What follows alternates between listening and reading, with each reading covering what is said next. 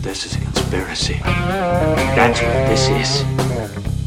One big damn conspiracy! And everyone's in on it! I know what's going on. Did IQs just drop sharply while I was away? The person is smart. People are dumb, panicky, dangerous animals, and you know it.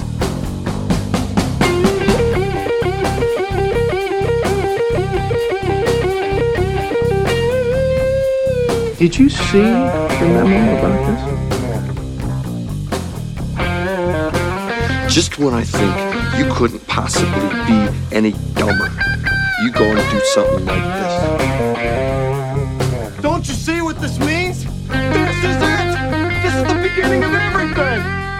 I've been waiting for this all my life! Well, g'day everyone. Welcome back to another episode of You're Missing the Point. Today we take a trip down memory lane where it all started with Movie Minds and my good mate Moral Bob from the Hidden in Plain Sight podcast. Like I said in the previous episode of these bonus features, this was where I really started to get stuck into podcasting in general and started to make connections with people within the podcasting community. Bob was great for that. He's been an absolute legend, a mate, someone who's helped me along the whole way. And I was really happy and proud to have made this series with him. As I said, and I've already stated, unfortunately, I never put these out on my own feed until now. So you get to be the lucky listeners of these bonus episodes. Now, for those of you who already follow Bob, you would have heard this before. But for my new listeners and those who haven't heard it, congratulations. You get to fill your ears with the magic that is a deep dive on Me, Myself and Irene, and The Mask. That's right, we have a double feature for you today. Sit back, grab a coffee, put your feet up, relax, and enjoy this trip down memory lane of the podcast that was Movie Minds. All right, everybody. Welcome back to another episode of Movie Minds. I am, as usual, Moral Bob, and with me, the great, the one, the only, Drew Messin from Missing the Point. And we are going to chat about a couple more movies. We're doing a double header tonight. So, Drew, man, how you doing, brother? Great, mate. Really good. Not as overt as what our previous breakdown was, but there's still a bit of hidden symbolism in both of these, and I'm interested to see what you could identify and what I've got that's different. Yeah, this is going to be fun because I think we both look for different things. You know, and I kind of know what you're going to look for, so I try not to look for what you're going to look for. And I think it works great because we could both, you know, put a pretty good analysis of these movies together, given our two different views. So I say we start with The Mask. I mean, given beautiful, you know, that there's so much symbolism just in that term, especially right now. That was a big one for sure. Yeah. So, before we jump into it, have you noticed so far that all his roles are very, very similar? Like there's a definite theme about his characters, whether that's typecasting or it's he's sending a message or the industry sending a message through what he's playing. He's definitely got a similar role as a character in all his films. Oh, yes. I mean, there's a couple outliers where he does something slightly different, but at least his later stuff, you know, when he was doing like Dumb and Dumber and Ace Ventura, those are just kind of slapstick, stupid. I mean, but they're all very exaggerated. Like all of his movies are very exaggerated. But that's what he is, you know. Yeah, he's a very animated. I remember him that's what he is. From when he was Fire Marshal Bill on Living Color, you know, a skit show back in the 80s and 90s, I think. Was that the Wayans Brothers show? Yeah. Or was it different? Yeah, and he was the only white guy, wasn't he? Yeah. And he was Fire Marshal Bill, dude. And he was he was this like burn victim fire marshal that didn't have lips. And he was explaining in an interview one time, like they asked him, like, how do you make such good faces? Like you're able to contort your face in a way that most people can't. And he said, well, I would spend hours looking in the mirror, studying my face and how it moves and seeing if I could make it do what I wanted it to do. And so he had just spent hours and hours and hours and hours looking in the mirror and contorting his face. And that's why he can do all of these crazy expressions with his faces. That dude could probably control his facial muscles better than anybody else. Absolutely. And he seems to have that in all his films as well. There's always a moment where he's looking in a mirror and pulling faces or doing something along those lines. So it's in all the films. Yes. Oh, God. Now I'm going to start looking for mirrors in all of his movies, because he does like have monologues with himself in every single movie into a mirror. Yeah, he's always talking to himself. Yep. Or talking to another personality. Right. Before we jump in, do you know the background for The Mask at all? No. So before it was a film, it was actually a DC Comics, Dark Horse Comics series. Very graphic, very brutal, bloody. So it had to be toned down quite a bit for the film. It dates back to 1982 with Mike Richardson, who was the founder of Dark Horse Comics. And his explanation of what the mask is a sort of protector demon. Oh, shit. Well, it alludes to that in the beginning of the movie when you're starting to get to know the mask, and it shows, kind of how the mask came about. So it touches on that in the movie, but like if you don't know the background, then you're not going to know that. That's it. I assume, from the movie you get that it's this spirit that is in the mask. But that's interesting that it's a demon. Yeah, and before I even finding that out myself, that was what I was edging towards, that it's a more of a take on possession opposed to a entity going through the mask. It's actually something taking him over, opposed to releasing his inner self. But yeah. Well, and it could be both. Like, and I think he alludes to that in the movie, where it's like, it makes him what he's not, right? Or what he wants to be, because in the movie, Jim Carrey is this guy that wants to be this heartthrob, like drools over these women at work. And, he watches like only cartoons though. And he's the tokenistic, the nice guy finishes last. Right. And all the girls love him. And he goes out his way to buy tickets for one of his co-workers. And she's like, oh, my girlfriend's in town and she needs to go see this and she can't stay at home. Yeah. Can't you just buy another ticket? No, that's the last tickets. And he caves and just lets her manipulate him, which is just his character's down to a T.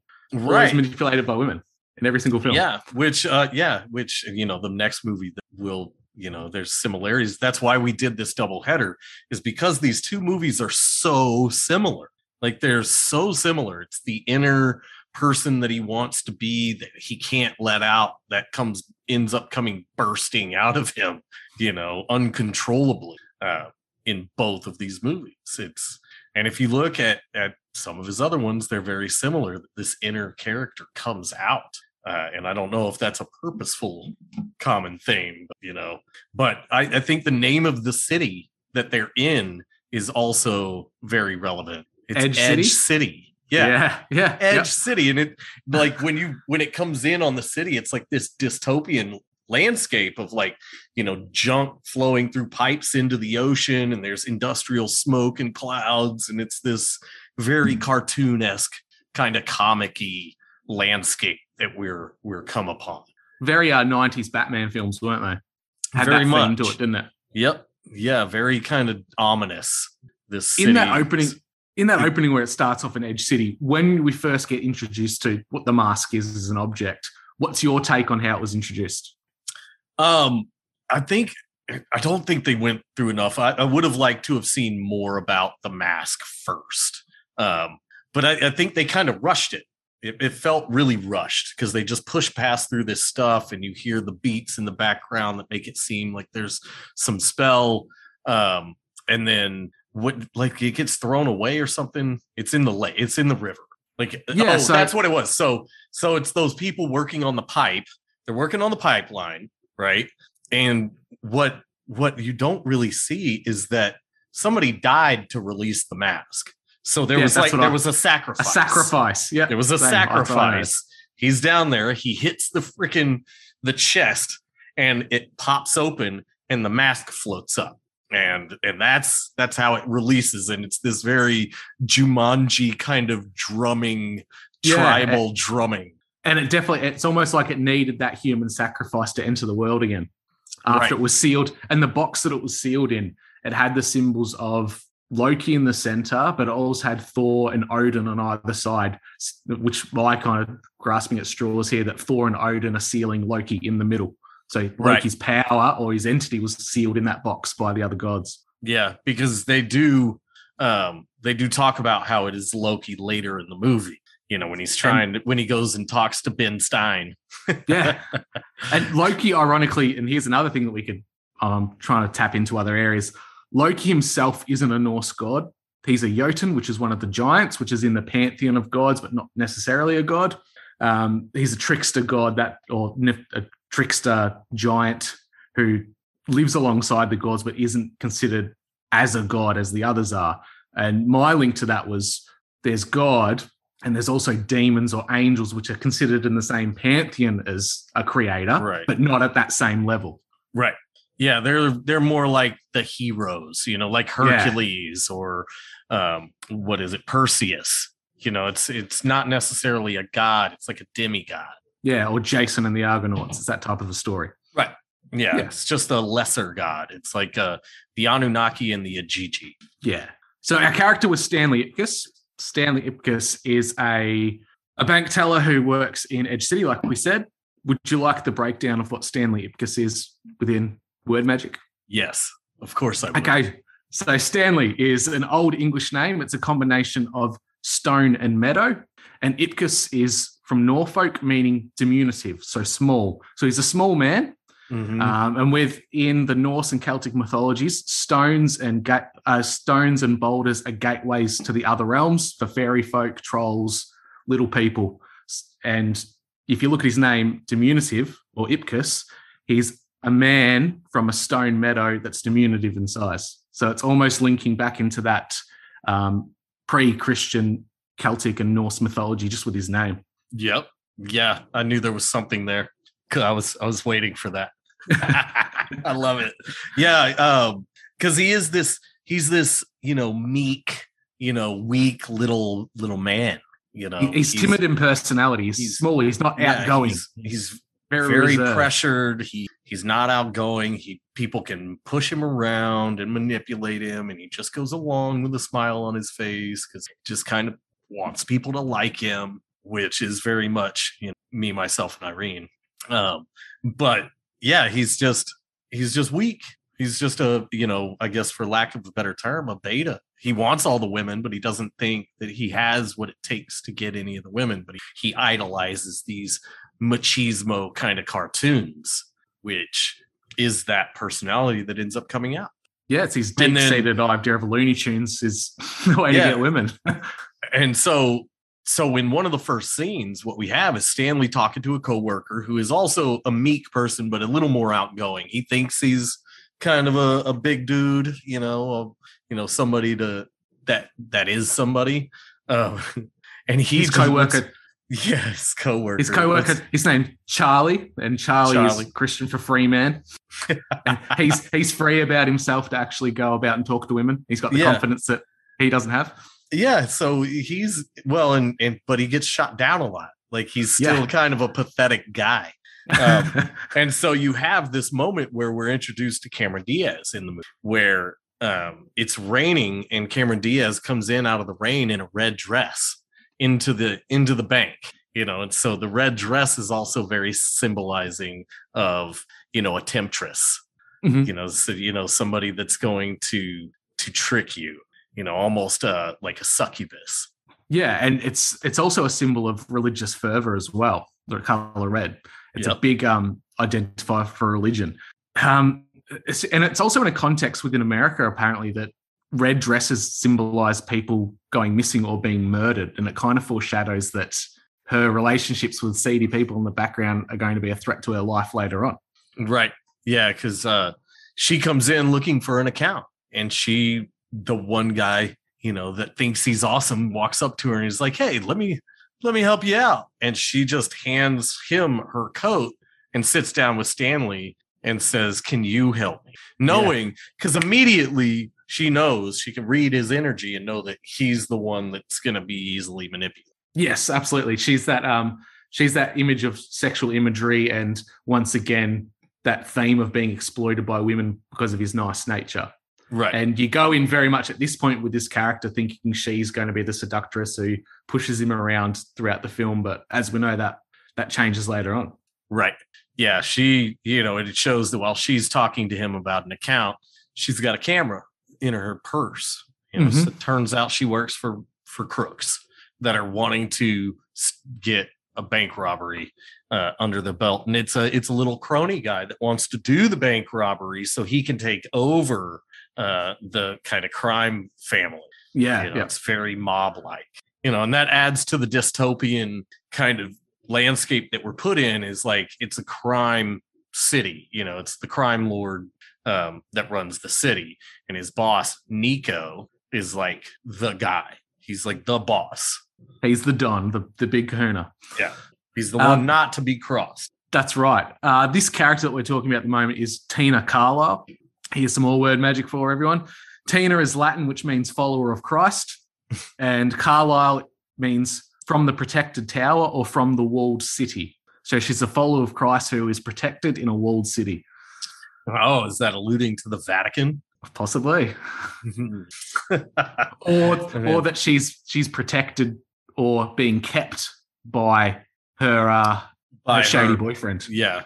Who is the guy that's he wants to overtake Nico the boss. Yes. So this guy's got illusions of grandeur that he will take over the city after he takes out the boss. And his girlfriend is Tina, is Cameron. So did you happen to notice the conversation when she had the camera there and she's seducing him about getting the account so she can stake the place out for the cronies? That she talks about his tire reminding her of one of those ink block tests. And he instantly jumps to, oh yeah, Rorschach test. Almost alluding to like, yeah, I've had one of those before, or he may just know about it. But I kind of inferred that he's gone through those types of tests before. Oh, maybe. Yeah, that he's been with a psychiatrist or something and been evaluated at some point in time. So he's seen a shrink possibly, yeah. Yeah. And but then he's like, it's power tie. Like power tie. Yeah. It's full of bright colors. It's meant to make you feel strong. Something obviously he doesn't feel. So it's not working. No, definitely not. Even in the conversation, she's the languages she uses, she tells him that the tire reminds her of a naked woman riding bareback on a horse, like a Lady Godiva thing. Yes. So she's putting these images in his mind to throw him off what's going on. Well, just the whole idea of Lady Godiva as well. Yeah, that's right. So I was just like, and then it's just promoting of a sexual image to further manipulate him, and then but while stroking his ego that he so desperately wants stroked. He's getting that attention he's never had before, and he's loving it. Right. Yeah. So he's completely missing the fact that she's adjusting her purse to aim it at the freaking safe, not so, nonchalantly. So we get past that scene where they're in the bank. I think she says, what does she say? She says something, but we move out of that scene and Stanley is now feeling kind of good. He's met this. He's pumped up. He's feeling energetic. He decides that he'll take his friend Charlie's offer and go to the nightclub. Yeah, he's like, yeah, let's go. Yeah, let's go. Yeah. But of course, they get to the nightclub, and since he is still kind of weak and pathetic, he doesn't get in. He gets kind of kicked out and tossed to the side, and then he sees Cameron Diaz again going in, and now she's wearing a black and white dress. Also very symbolic. Yes. So we see her yet again in a very esoteric symbolism dress that's very tight fitting. Now, whether or not you think Cameron Diaz is a dude or not, because there is some theories out there that all the Hollywood starlets are all dudes. You know what? I looked at her hands seeing her in this movie. She's got some big ass hands. So, I'm not ruling it out. But an Adam's apple you can crack a coconut on. Yeah, a bigger Adam's apple than Jim Carrey. So, maybe. Yeah. But they did a bang up in everything. They did a bang up job. They do great work in Hollywood. Hey, man, with the ones they really want to convince you. I mean, I guess Bruce Jenner didn't get the same surgeon. that dude missed the boat on that one. He's like, damn it, I wanted to look like Cameron Diaz. Now I just look like me with boobs. I think the upside to it, though, you can run people over and kill them in a car and you just get off scot-free because you're a woman now. Yeah. Hey, you can do whatever. I mean, Matthew Broderick got away with it, so. Well. Supposedly. Anyway, like, so this is the lead up to where Stanley gets the mask because he's depressed. He didn't make it into the bar. He watches the girl that he wants walk into that club, you know, and so he's bummed, and he drives this car that he got because he had taken his car to a shop and they screwed him over. He brought it in for an oil change. That was something I forgot about. He brought it in for an oil change, and they're like, man, you need like a new engine and transmission, man. It's going to be, you know. What's this? Oh, no, about $500. Yeah. Yeah, the one dude pops up out of an engine. What's this? Oh, about $700. That's what it is. Like, all right. And so they screw over Stanley and they give him the loaner, which is the like car. This old beat up Studebaker. And he's driving it away from the bar, you know, and he stops it dies on a bridge. Yeah, it specifically breaks down right over the top where the mask is. Right. That's the interesting part. It breaks down where the mask is. Now, whether or not that was the mask making it break down or it was just a big piece of shit and it was coincidence, who knows? But that's when Stanley's mad and he's standing on the edge of the bridge. And I think he just inadvertently falls in. Is that what happens?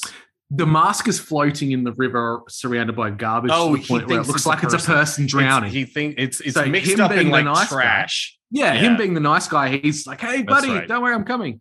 The whole time he sees it and he starts going for the mask, you hear the ominous sound of thunder in the background. Yeah. Almost warning him off. And if we're thinking of this entity as Loki, that's definitely Thor, the god of thunder, showing his displeasure of, hey, don't go near that thing, guy. Come on. Yeah, warning him, hey. Yep. That's down there for a reason. But he goes down there and he thinks he's saving somebody. And so he grabs this bundle of trash and he's kind of wrestling with it to try to save it. And he realizes it's trash. And then the cops look down at it. Cops had stopped, you know, on the bridge because there's a broken down car. They're like, hey, what are you doing down there? And he goes, I'm looking for my mask. And like holds his mask up. And apparently the cops are like, all right. Oh, yeah, cool. Normal. Get out of here. Just get out of here with your mask. And so he gets the mask and he goes home. And he's squelching water and mud all through the walkway, and his building manager finds him. And just laughing at my own notes, building manager is a bitch. Good one, Drew. That's perfect notes you got there. Yeah. Mrs. Peenman is his building manager, an old wench and a dragon of a woman. And Peenman is a variation of penman, meaning servant of pen, usually associated with penny masters in charge of the mint or coin.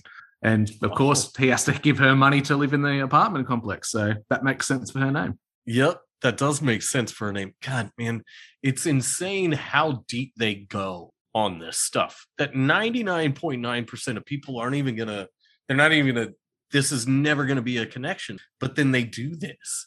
Like, what do you think is it a spell that they're constantly casting on you? Like is it just, you know, some writers in the back room just giggling, going, hey, they know, you know, they go this deep because they're just nerdy about it. They're trying to make their writing job more interesting. You know, or do you think it is purposeful, you know, subliminal messaging? I'm tending to think it's on the latter side of things. I don't know if there'd be too many writers that'd be geeking out trying to find the best names for characters. Yeah. Essentially. Well, yeah.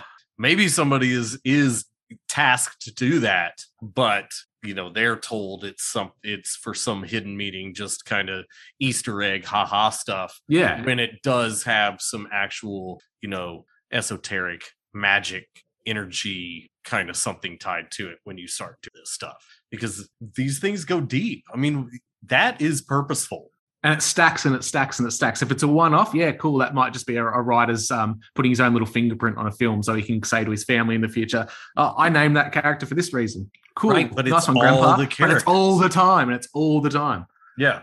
you know, and so it's there for a reason. We just haven't figured out the reason yet. It's like, is it just the Easter egg stuff, or is it actual, you know, word magic? You know, is it casting some kind of spell, stealing more of our energy, doing something subconsciously to us? You know, tapping into maybe some ancient, you know, something in our brain or in our energy that we don't even know that's happening. You know, because this was a big movie. This was a blockbuster movie of the time. So a lot of people saw it. Yeah, I think he had 3 big hitters all in the same year. It was The Mask, Dumb and Dumber, and Ace Ventura or something. Ace Ventura, all in the same year. Yep. All in the same year. Yeah, so, you know, this was a big one. These were huge. He was this new booming star. Just like, holy shit, who is this guy? He kind of came out swinging with Ace Ventura and all of this stuff after being, you know, a sitcom, or not even a sitcom, but like a single character. Yeah, for like a skit show. Yeah. You know, and so he wasn't even a prominent figure. You know, Fire Marshal Bill only came around every now and again, even every episode. So, you know, he was he broke the mold of character. He broke the mold of comedians all coming from Saturday Night Live as well. Right. He came from a competitor show, essentially, and was played one character, and then he comes out and he's far better than most of the comedians of his time. Well, and see, was he given all of these roles that were very exaggerated because of that role? Because they, you know, the people in Hollywood said, hey, man, we can use that face. And he completely just is some actor that doesn't even know any of it. Like that's where I'm at, is like, you know, it goes to where everybody's like, well, yeah, so many people would have to be in on it. And it's like, yeah, maybe you're right. And maybe a lot of people that are in it don't even know. It's so oblivious. That's what I kind of lend to the same thing. You see him in his early works and what he was like when he was younger. I think he was just oblivious to the reality that is Hollywood and that kind of a system. And the older he's gotten, the more outspoken he's become, almost like his eyes have opened up to what's going on around him. And he wants to speak out on it, but maybe he can't to the degree that he wants to. Yeah, he might be compromised in some way, you know, because... Who knows? I mean, he was a big star, and big stars, you know, can get put in compromising positions pretty easily. They sure can. You know, I was listening to something, and it was like, imagine you're a big star, and you go to the Playboy Mansion, and you end up in a room with somebody who seems like a consenting adult, and it turns out they're 15, and they own you for life. Yep, and then you're just like, what? You know, or maybe they get you to do something worse. Yeah. You know, maybe it's gay shit. Maybe it's just a pedo. I mean, I would imagine that if you're a big star and you just found out you had sex with a 15-year-old, that's enough to keep your mouth shut. Yeah. And do what you're told. And it's almost like those systems moved away from the gay stuff. That was probably the big draw card for keeping people quiet and on side in the 50s through even to the 70s. But 80s onwards, it kind of had to shift gear to deeper and darker shit that they were using to hold over people. Yeah, which is very true, because there were big time actors like Rock Hudson, who's a massive actor. He was gay as shit.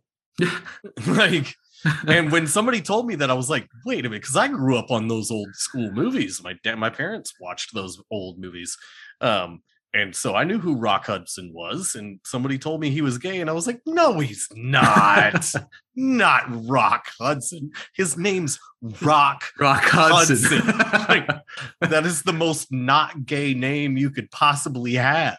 And in hindsight, it almost sounds like a gay porn name now. It does sound Rock like Hard Hudson. Oh, Jesus. Anyway, yeah. So we're talking about his face. So we're talking about how Jim Carrey can contort his face and how that may have been what got him in all of these crazy roles, is because they knew he was this guy that could do it. And actors just kind of go along. That's what they're good at. They're good at just acting. You know, they're good at separating things out and compartmentalizing, you know, everything. So they could compartmentalize this role, you know, and not even understand it or care about understanding it, and just want to play the role. And they could have no idea the symbolism they're doing. I think some of them do. You know, people that are in, you know, other cults like Scientology, like, you know, Tom Cruise, for example. I think that dude is well aware of what he's doing. and what he's in on. I don't think he's at all just kind of some guy that got used. I think Jim Carrey could. Yeah. Jim Carrey, I think that's why they typecast him as that lovable, normal guy, because I think that's what he was genuinely like to begin with in his career. Right. And they could use that, and they saw that, and they harnessed it. Yep. Yeah, So and then they broke him. Yeah. And he's like, he's a broken man. He's broken. If you listen to some of his interviews now. Yeah. And did you check out his artwork? Yes, it's insane. It's insane. Mental. Absolutely mental. That is not the artwork of a stable person. No. And at this point in his career, he's still going through the motions. He's that physical, outlandish comedy actor that we've discussed. And it leads us to the next scene where he puts on the mask for the first time. And again, he's looking in a mirror when he does it. Yeah. He's trying to talk to... He's talking himself... Yeah, he's home. He's in his safe space. He's trying to talk himself through like the complete sham of a man he is. And he sees the glimmer within the mask and puts it on. And the whole time, it looks like a demonic possession, exorcist kind of a deal. He's throwing his flailing around, doing his slapstick comedy at the same time as he looks like he's physically in pain. Right. Yeah, as this mask is grafting itself to his face, spins around like the Tasmanian devil, freaks his dog out, and which will come into play later.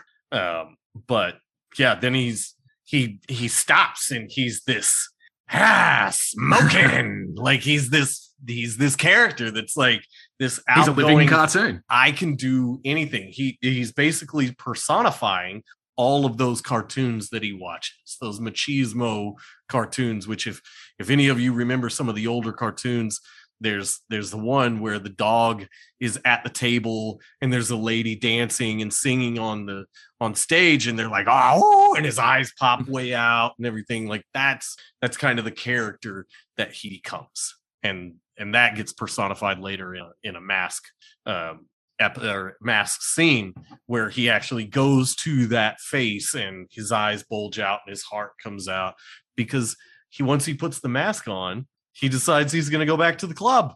Or no, he robs the bank first. Yeah, so he's an over-accentuated. It almost personifies he's a hopeless romantic, and it overinflates that. It's like he's on steroids in that part of his personality. But before we jump on to that, going to the bank, the mask is green. Right. And of all the colors they can chose green. Green symbolizes growth, life, and renewal in esotericism. Oh, word vomit. In the esoteric world, it means growth, life, and renewal. Right. Which is all the things that he needs in his life because he's so within his own shell and within his own prison of his personality. Well, and green is a very occult color as well. Yeah, it's a blending of blue and yellow. Right. Yes, which we're seeing a lot of blue and yellow at the moment. It's also and blue and yellow is, for people that don't know, those are the colors of the Freemasons, is blue and gold. And there's a lot of green that's been going around lately, in a lot of shows and commercials and things that have happened in our world. So here's an example. Within Australia, all the COVID advertising, get your shots, get your booster, it's all been a green background and green text. Really? Here it's all blue and yellow? Everything, all green. Yeah, here it's blue and yellow. Ah. Yeah, I've seen, dude, I've taken pictures of so much blue and yellow stuff, because now, of course, it's like buying a car and then you see the car everywhere. But yeah, same thing. Watching the news with my wife, and like, she's wearing a blue and yellow dress. She's wearing one. My wife even sees it now. She's like, "Holy shit, blue and yellow!" And I started pointing it out, and I was like, "Look how much stuff is blue and yellow." Like the high school in my town, colors are blue and yellow. The middle school's colors are blue and yellow. I think this town, this city is like, there's a sign that's like, this city is sponsored by the Rotary Club, and their colors are blue and yellow. My school's uniform is blue and yellow. Yeah, dude, it's nuts. It's crazy. It's everywhere. It's everywhere. And I think this is all. There's a reason they do this stuff, right? It's not just to kind of throw it in our face. There is some energy reason that they do this stuff. It's got some deeper something that we don't even understand. We can't comprehend. Or it's just again, like an actual spell that's maybe tapping into some ancient genetic memory of ours from a time before, or whether it's just manipulating us mentally in a way we don't know, or what. I don't know. Again, it's there. And there's a reason that they constantly these things. And there's something to. I'm still trying to figure out why. Hopefully it's just not one of those rabbit holes that's placed there so we keep digging and not recognize what's going on around us. Fucking might be, which I've talked about numerous times about how they're putting stuff there so we chase our damn tails. But the symbolism of green is still there, especially in this movie, and it's important. Again, it's like, man, if this is just in the writing of the movie, man, this goes deep. Like, why would they put this there if it wasn't some other meaning? Some writer is just like, wait, we have to make the mask green because of this reason. It's almost like the inverted pyramid scale where you've got the main storyline, the obvious stuff at the top, and then each successive layer, it's getting smaller and smaller to the point where people don't see it. Right. Yeah. And so they put all of this stuff out that we don't see, and it's just them chuckling in the background going, ha, ha, ha, for whatever reason. So he puts on this mask, and it takes him over, and he changes, and he's this extravagant character. And the first thing that happens is he's trying to sneak out, right? He's trying to sneak past his landlord's house or his landlord's apartment. And as the mask, he still knows that he needs to sneak past her place because she's a royal cunt. And so, but he pulls an alarm out of his pocket, and the alarm starts going off, and it jumps out of his hand because it's very cartoonish, very Roger Rabbit, and it starts bouncing around. So he then pulls a giant mallet out of one of his pockets and starts chasing the clock around, smashing, and finally smashes it. And then the landlord comes out, and the landlord starts opening fire on him with a shotgun. Both barrels. Yeah. And he's like, woohoo! And like just contorts his body to be missed. And then what happens? After that, he ends up going back to, it's almost like he's getting revenge for all the things that have been done to him earlier in the film. He goes straight back to the mechanics. So the mechanics fucked him on the service. So he literally fucks them with exhaust pipes and puts them straight so far up their ass they need a proctologist to take them out. And they're getting wheeled out on stretchers later on, and they're face down, and there's the exhaust pipe sticking so far out. We need a proctologist, stat. Which that is also some hidden meaning. Like it's a very sodomistic thing to do. It's torture. It's he did this very insane thing. This movie is meant to be this fun thing, and he did this very grotesque act. He shoved mufflers up these guys' asses. It definitely makes you wonder how bad it could possibly be in the comics then that they had to tone it down this far. Right. They toned it down to this. So then he takes out the mechanics, and he's done with that. And then he knows that the bank robbery is happening. And so he goes to the bank and he robs the bank. And the other guys are coming in, the guys that were, Tina's boyfriend and stuff, they're coming to rob the bank. And he just bursts out of the door and it's like, sorry, fellas, you're late. And he snatches up the money and takes off. And that's when everything kind of gets out of control. It's out of the mask's control. It's out of Stanley's control. Everything is kind of up in the air because now something really insane has happened where it's, a bank robbery. And so the cops show up right after that. And they're looking at the security footage, and the lieutenant instantly knows that it's a green mask. Meanwhile, it's black and white footage, and there's no actual witnesses to what happened. Right. Just to emphasize the point, it's a green mask even more. And this is when the police come to the bank and they start interviewing all the workers that are there in case it's an inside job. And this is the first time we meet Peggy Brandt, the reporter, who's introduced as an alternative love interest for our main character. Right. Peggy's a Greek name, means child of light or pearl in Old English. And Brandt is Norse or Old English for fiery torch or sword. So she's a child of light with the sword. And of course, she's a redhead as well. So was Thor. Yeah, so fiery. Yeah. That adds to the fiery. But she's really delivered to us in a lot of ways that she's the more down to earth, normal, more attainable girl for our character. The one that we've been introduced to is bad news. She's seducing you. Right. She's too hot. You can't have her. Yeah. Lower your standards, be a bit more realistic. That's what we're presented with as viewers. And so then when we do meet the redhead, we're like, okay, Stanley may end up with a lady, a nice reporter lady that's doing journalism, hard-hitting journalism, trying to get stories done because she's trying to climb the ladder. She's taking on this story because she wants to improve her position. And in contrast, you look at the interaction in their first meeting, she has a genuine connection with him. Right. She's talking to him that, you printed my letter, nice guys finish last. And she goes, oh, I absolutely love that. There's millions of women around the country who would like a guy like you, Stanley. And you can see that character development building on that is trying to divert you away from our first character of Tina. Yeah. And she's like, I'm one of them. I'm one of them. Yeah, she's one of them, all right. One of what? Yeah. But so while Jim Carrey is the mask, he goes back after he steals all the money. We go through the interview, and now he's addicted. He's addicted to this feeling, right? But he wants to throw the mask away at the same time.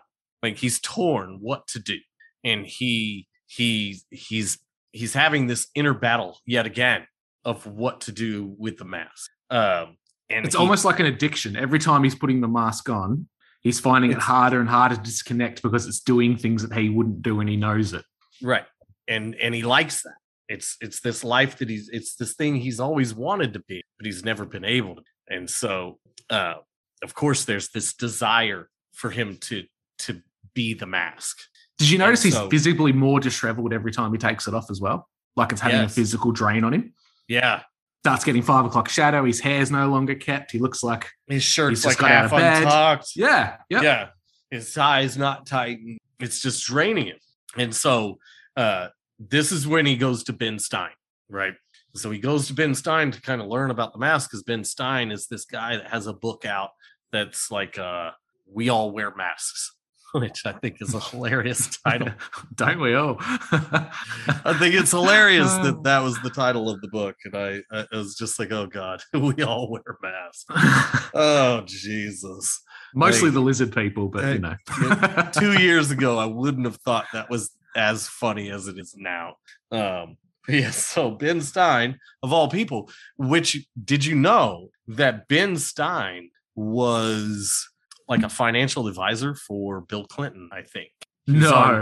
He worked for the Bill Clinton president. This is a weird synchronicity because when we talk about me, myself, and Irene, there's a Clinton connection I've got to point out later on. Oh, shit. Yeah. You're fucking kidding me. The Clintons everywhere. Oh, my God. Yeah, dude. I'm pretty positive it was the Clinton because he's kind of, I think he's not a Republican. So it would have had to have been the Clinton. But yeah, he was a financial advisor. He was on the cabinet. He was on Clinton's cabinet. And that's how he ended up getting some of the stuff that he got. Like he got a TV show called Ben Stein's Money. Because I mean, most of us from, that were born in the 70s, we remember Ben Stein as being the guy from Ferris Bueller's Day Off. Yeah. Bueller. Yeah. That's what I remember him from. Yeah, of course. He was he was one of the teachers in Ferris Bueller. Do you think he was purposely placed in a lot of these high cultural impact films then? Yes, for sure. Yeah. Definitely. That's not an accident. I mean, I guess theoretically he could have just been this, economics money guy, this banker dude that was just like, you know what? I've always wanted to act, but I never really did. I went after, my career like I was supposed to. And then once he, made a little bit of money, he was like, fuck it, I'm going to try out for some roles. That very well could be. I have to allow that to be a possibility. You have to recognize that is a possibility as well. Yeah. That is a possibility. Although if you're chummy with the Clintons, just saying. When you start, when it turns out you're tied to the Clintons, that's when I'm like, this. Wonder if he's ever been on the Lolita Express then. Possibly. I mean, possibly. Look at the guy. He looks like somebody who would pay for sex. Yeah. Have to go out to a secluded island for it too. And he did, he did a bunch of Visine commercials, which I think when big, people that already have money are doing stupid commercials like that, I'm like, is this an embarrassment ritual? Is this like is Visine an eye drop? Yes. So he's telling people that they need to clear their vision and see what's really going on. Yeah. It's insane. Yeah. Yeah. I mean, that's pretty astounding too. I hadn't thought about that. But yeah. Put these in there so you can see properly. Wow. And he's tied to the Clintons. Yeah. Good job, Ben Stein. But anyway. So he has this conversation with Stanley about how we all, like the title of the book, we all wear masks, and he convinces Stanley that he shouldn't go as either himself or the mask. He should go as both because he is both himself and the mask. He's the one. He's the one thing. Yep. Which leads to him going to the nightclub where we see his song and dance routine with Tina. During this song, the post-kiss scene, he gets shot. And when he's shot at, it cuts his tie off mid-shot. His tie falls to the ground and reverts back to his original pajamas. Yeah. Not the clothes he's wearing, suggesting that everything around him is an illusion. He's physically still Stanley, but it's an illusion around him. Right. Yeah, which is, it makes you wonder if the entire thing is a very Tyler Durden situation. Like, did any of this actually happen? Was it all in his imagination? Was he just going to the club and sitting there with his friend, kind of shy, and he just imagined all of this stuff happening? Because that very well could be it, is that the whole show is just this mental projection from this guy. I mean, he could have just gotten the mask and it never did anything. And this is all, something that's in his mind that played out theoretically if this mask was magic. It could have all been a dream state kind of situation. His deep-seated narcosis. Right. So in this same scene, there's actually a I don't know if you picked up on it. There's a Mandela effect within this one scene. Oh yes, he kisses Tina. Tina's boyfriend and his cronies come along and start shooting at him. He gets hit. He fakes the death scene. Goes through all the lines of movies where you're a dying character, right? And then out of nowhere, someone hands him an award, and he goes through what Sally Fields said, but butchers it completely. He says, "Thank you, you love me, you really, really love me." Whereas what Sally Fields said was, "You like me, you really like me." I don't think Hollywood has the capacity to screw that up when they're writing such perfect names for characters that they can't reference something that actually happened. Good. Yep, because I saw that and I was like, oh shit, they put it in here. Like, I don't remember that part. They put it in. And he's, "You love me" instead of "like me." And that was something that I saw recently on something that was about the Mandela effect, was that. And it was like the movie clip and then Sally Fields getting her award and then everybody kind of doing it, it was this weird mashup, but yeah, it was very clearly, one way, and then everybody does it another way. And I was just like, man, I hadn't noticed that. And then so I had just watched that Mandela effect video not too long before this. So when I saw it, I was like, oh shit, that's awesome. And then, so he obviously doesn't get hurt in this thing, because what he does is he gets shot a bunch, and that's when he like sucks all the bullets in. Or wait, was that him that did that? That's the protagonist. That is the protagonist. All right, I'm jumping the gun. I'm jumping the gun a bit. So after this scene, what happens? My notes start jumping around. We see Tina again. He goes back to the bank. He's disheveled looking, and he starts getting grilled by the lieutenant. Like, the lieutenant knows it's Ipkiss. There's something on there. And Tina arrives again wearing a red dress for the second time. Yes. Oh, and a side note about the cops. So the entire time that the cops are investigating everything, we have this main cop, and he seems frustrated, but it paints the cops as these bumbling idiots the whole time. Like, they're especially his partner. His partner's a complete twit. Yeah. All of them. Yeah. Everybody except that main cop is completely ignorant. Like, they're all idiots. And even he's an idiot, but he's like a genius by comparison. And so he's frustrated with all the other stupid cops the entire. And I thought that was really funny to watch the whole time, is that it just openly mocks the police the entire time. Ironically, the lieutenant's name in word magic means pebbles. So his name is Pebbles. Stanley's name means like stone field. So he can see what's going on because he's a part of the field. That's so insane. But yeah, so the cops are these incompetent things that can't solve it. So incompetent that when the Cuban Beats scene starts, where he starts the show routine with maracas and everything and dancing around, all of them jump in and join in. Yeah, all of them. All of them.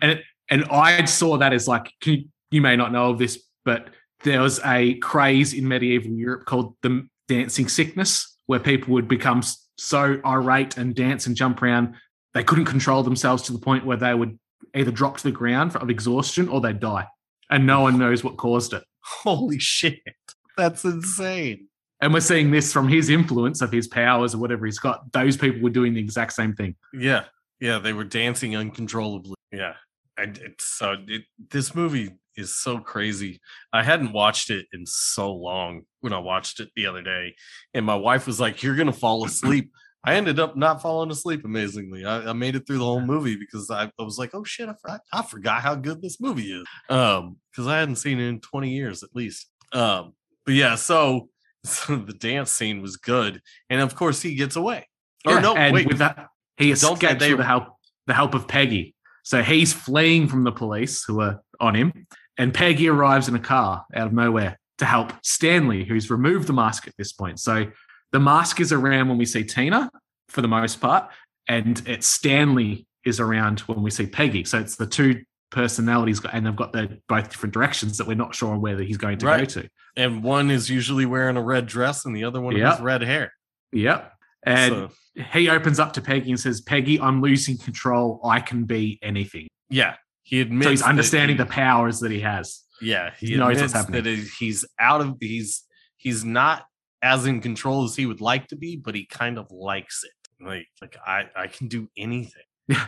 And they have this dialogue, and I'll read it out. "Whatever the mask is, you don't need it, Stanley. Stanley Ipkiss, you are already all you ever need to be." And Stanley, this is like that connection part again. We think, oh yeah, this is the woman he's going to be with. And he says, "Oh, do you really mean that?" Actually, no. And then the door opens and Dorian and his group of thugs arrive to collect him for the bounty. Yep. That she sold him out for. So instantly we're flipped that this character was actually manipulating the whole time, but we were being manipulated as viewers thinking she was the good one. Right. Yeah. So we have that inversion where the one we thought was the good one was the bad one. And then we start to learn that the bad one was the good one. You know, and her reasoning for it is, I can't lose my condo. So she's stuck in that financial system of, I can't lose my condo. That's the biggest thing. Yeah. Doesn't matter if you die, but I can't lose my condo. Alluding to this debt trap that we're in. Yeah. You know, where we are slaves to these systems that we put ourselves in. And, you know, and that's a mindset in that where she says she can't lose her condo, and in Stanley saying that he's losing control and he can do anything. So he's becoming a slave to the mask where it's taking, you know, this impulse, this lack of impulse control is what's taking over, and he's a slave to that. So there's this mentality that you're being controlled by an outside from yourself in both of those. And the seductive nature of that is he can do and be anything he wants, and that's what keeps drawing him back to it. Yeah, of course, because, you know, he's lived this meek life that, you know, this is intoxicating to be able to do the things you've all. He nailed the dialogue in this. He nails it perfectly. And this is what Stanley says when he's talking about the mask and his revelations of what's going on. "It's like it brings your innermost desires to life. If deep down inside you're a little repressed and a hopeless romantic, you become some kind of love-crazy wild man." And that's what we see in his character. When he becomes the mask, he's that over-the-top, love-starved, Pepe Le Pew type of a character. That's exactly what I was going to say was Pepe Le Pew. To the point to where the woman doesn't like it. They're like, no. And I think Stanley starts to realize, you know, that it is too much. This thing that he thought that he wanted to be isn't actually what women want, when he thought that's what women wanted. And it's the way he over-sexualizes the way he's talking to her as well. Like everything's sexual innuendo. Everything. And he thinks he's being cool. Everything is. Yeah. And she's grossed out by it, and she has that look of, you're becoming a little bit rapey for me. Yeah.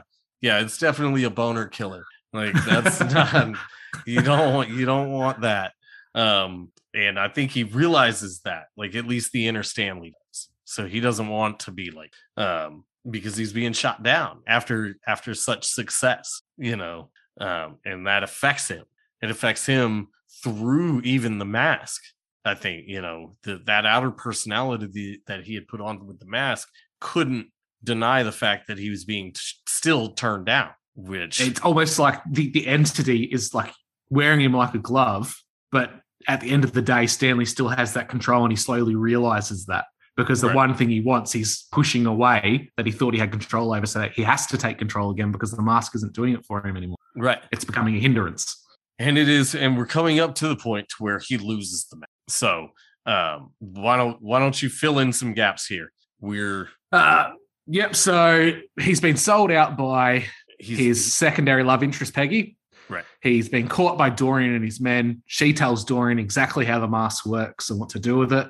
Dorian puts the mask on, and instantly, before he's even putting on, dark clouds and lightning start swirling around his head and then engulf him, which is the complete opposite of what we saw in the transformation for Stanley. We see the darker side of it. And once again, we hear thunder in the background. Yep. Dorian, there wasn't any actual word magic I could associate with that. It's the closest thing it links to Sparta, Greece, and that was it. Son of Doris, which doesn't seem like an overly big one. Right. So he's been captured. They're about to throw him into like a wood chipper type of a deal. And Dorian at the last minute decides, if the cops want a mask, we'll give him a mask. And they plant a rubber mask on him and they dump him at the police station, thinking they've got their mask now. I've got the real mask. I can take over the town. I can be the big kahuna. Yeah, because when he puts on the mask, he's this huge, muscly, big face, strong chinned dude. Sharp teeth, eyes are red. Stanley's eyes remain Stanley's eyes. His revert to pure evil. Yeah. So his inner demons, this is where you can get to the demonic nature of it. This was kind of more of a possession, a demonic possession. Red-eyed, green-faced monster with sharp teeth that, just wants to destroy and take over. Which the dude looks badass. I mean, he looks like he's not to be fucked with. That's for sure. No, I would mess with him. And then so Stanley realizes he's got to figure it out. Like, he's got to save his woman, which he realizes is the Cameron Diaz character, Tina, not the other one. And she was actually genuine the whole time. She was being used by Dorian, but she had actual interest in Stanley the whole time. Right. Let's talk about how Stanley escapes jail. He's locked up now. What's the mechanism that helps him escape? This is so good. It's his dog. And I don't think we have talked enough about his movie. His dog Milo, and Milo means beloved one. Beloved one, Milo. Milo is so amazing in this movie. He's just the ultimate dog. He completely understands everything Stanley says. Like they are kindred spirits, to say, they understand each other on a level that you never connect with a dog. I've had a few connections with dogs that were that good over my life. So I get it. And this dog just knows. He can tell him anything. And he follows him. The dog follows him to jail and sits right outside that back window waiting. And so he's sitting in there, and he sees that Milo came, and he told Milo, like, hey, I'm going to be in here for a while, man. I don't know how I'm going to get out of here, but we're screwed. And then, sometime later, he realizes he can get the keys from the guard that had fallen asleep. And so he again shouts out in the alleyway that's behind the police station through these bars to Milo. It's very old school comic-y where it's just bars. There's not like an actual window that backs onto an alleyway that you can get out of. Yeah. And so he calls Milo up, and Milo climbs the wall, does multiple attempts, finally gets all the way up, and he grabs him, and Milo goes over and steals the keys from the sleeping guard, and he's able to get out. And right when he's reaching to grab the gun from the cop, which I think is a bold move from Stanley. So we have seen this character arc of this meek dude going to where he is breaking out of jail as Stanley and reaching for a gun. So he's reached his hero development. Yes, he's developed quite nicely, where he's like, I have to do this stuff. He's growing the balls to do it on his own. and he reaches for the gun, and the cop wakes up. And so he knocks the cop out with his gun. And then he goes to open the door to get out, and the main cop is right there. And he has to put the gun in the main cop's face, which I think it's just showing how far he's willing to go now. You know, he's reached this pinnacle of his character development where he is now the brave person without the mask. And we're forgetting the catalyst that made him escape the jail cell is that he views and oversees Tina getting taken by Dorian and his men, screaming for help. And he goes to the cop, hey, there's a woman getting abducted out there. And the cop's like, pipe down in there. Right. So he's doing it to save his woman. Save someone. Yeah. Yeah. Yeah. The woman he realized was his love interest. He's finally driven in the right way to become this person that he should, he didn't think he could be. And so he holds the gun to the main cop's face, and he's able to get out of the jail.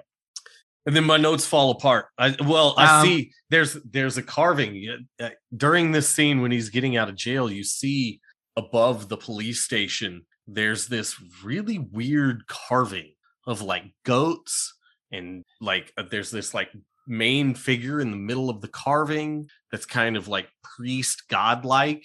And there's other people. There's like, I didn't count the people because were there two goats? There might have been. Yes. If there's two goats, it's a representation of Thor. Okay. Thor had two goats in a chariot. Yep. There might have been a goat on each wing because there was a center character, and then there were multiple characters on either side. And I think they were kind of mirrored, but not really.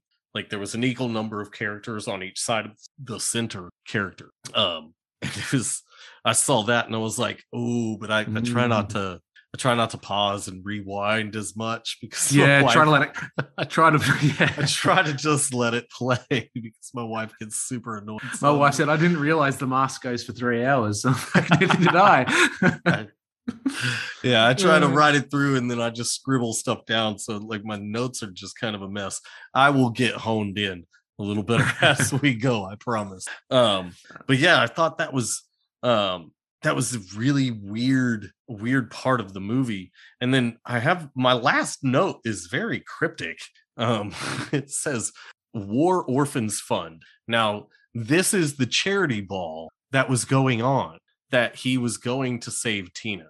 And so the main mob boss, after he gets out of jail, he knows that this event is going on. And the main mob boss is like the head figure of this charity ball that is up for war orphans. Which I just saw that and I was like, oh God.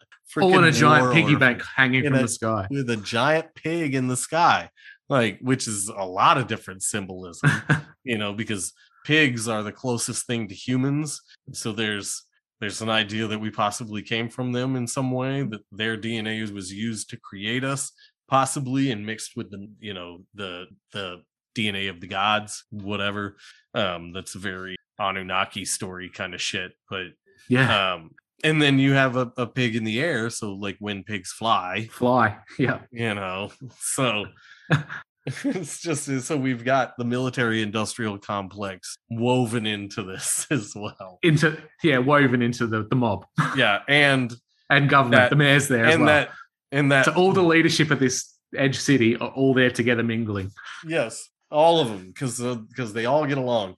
It's very symbolic of how things, they all of these big characters that act like they're against each other. At the end of the day, they come together and shake hands and break bread because they realize they're all on the same side. Yeah, I'm sure it's like your Congress is a lot like our Parliament. As soon as question time or the debate is over, they cross the floor, they shake hands, they go out for breakfast together. Like, yeah. Oh yeah, yeah. It's absolutely. Don't forget to buy shares in this company. Yeah, well, it's like lawyers and judges, or lawyers against other lawyers. They'll fight vigorously against each other and then be like, all right, that was a good one, man. Listen, and these motherfuckers just paid us a shitload of money, so let's go eat some steak. One point we missed that's a really big one is that the mask only works during the night. Doesn't work during daytime. Oh, right. Yeah. Which Loki is a night god. Night god, yeah. So we've got Dorian now busts into this event and gets his men to shoot at the current mob boss. The mob boss stands up, puts 20 rounds into him, essentially, empties a clip, and he sucks in, like you said, and shoots it out of his mouth very cartoonishly, kills the mob boss, and now he's the big kingpin. Yeah. So he has achieved his goal. He's achieved his goal. And he's trying to finish it off by blowing everything up. But he, interestingly enough, ties Tina to what looks like it's supposed to be a palm tree, like a man-made palm tree, but he ties it to it and places a bomb at her feet, almost like a sacrifice. And he's going to blow her up with it. At which point Stanley comes in to try and save the day. He's grown some balls. He gets the gun. He's hiding. He gives a gun to his friend Charlie, who goes off to sneak people out. And as he's building up all the courage to go and do something, gun to his temple. Ipkiss, get up.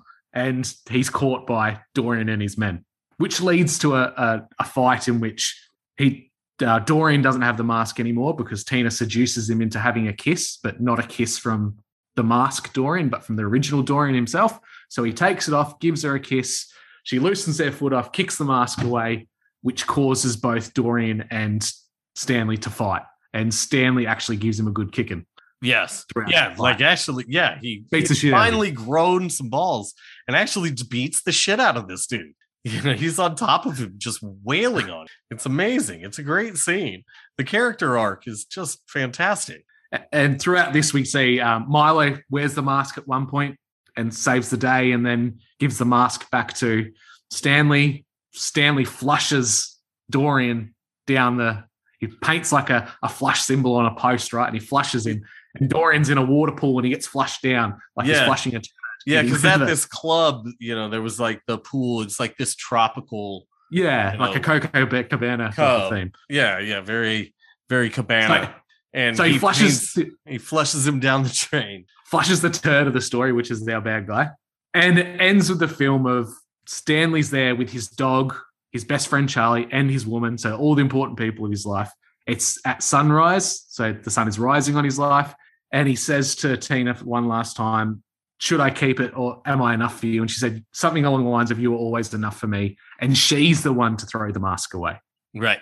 Not Stanley himself, which brings me to my theory on the whole demonic possession type of feel of it.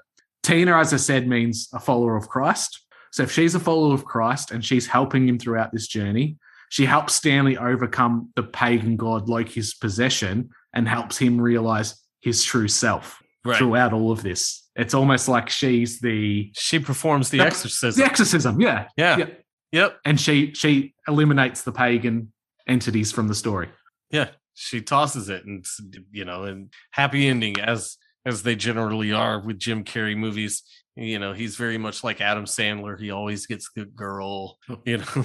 Always works out in the end. Yep. Yeah. It's a very Jim Carrey style of things to happen.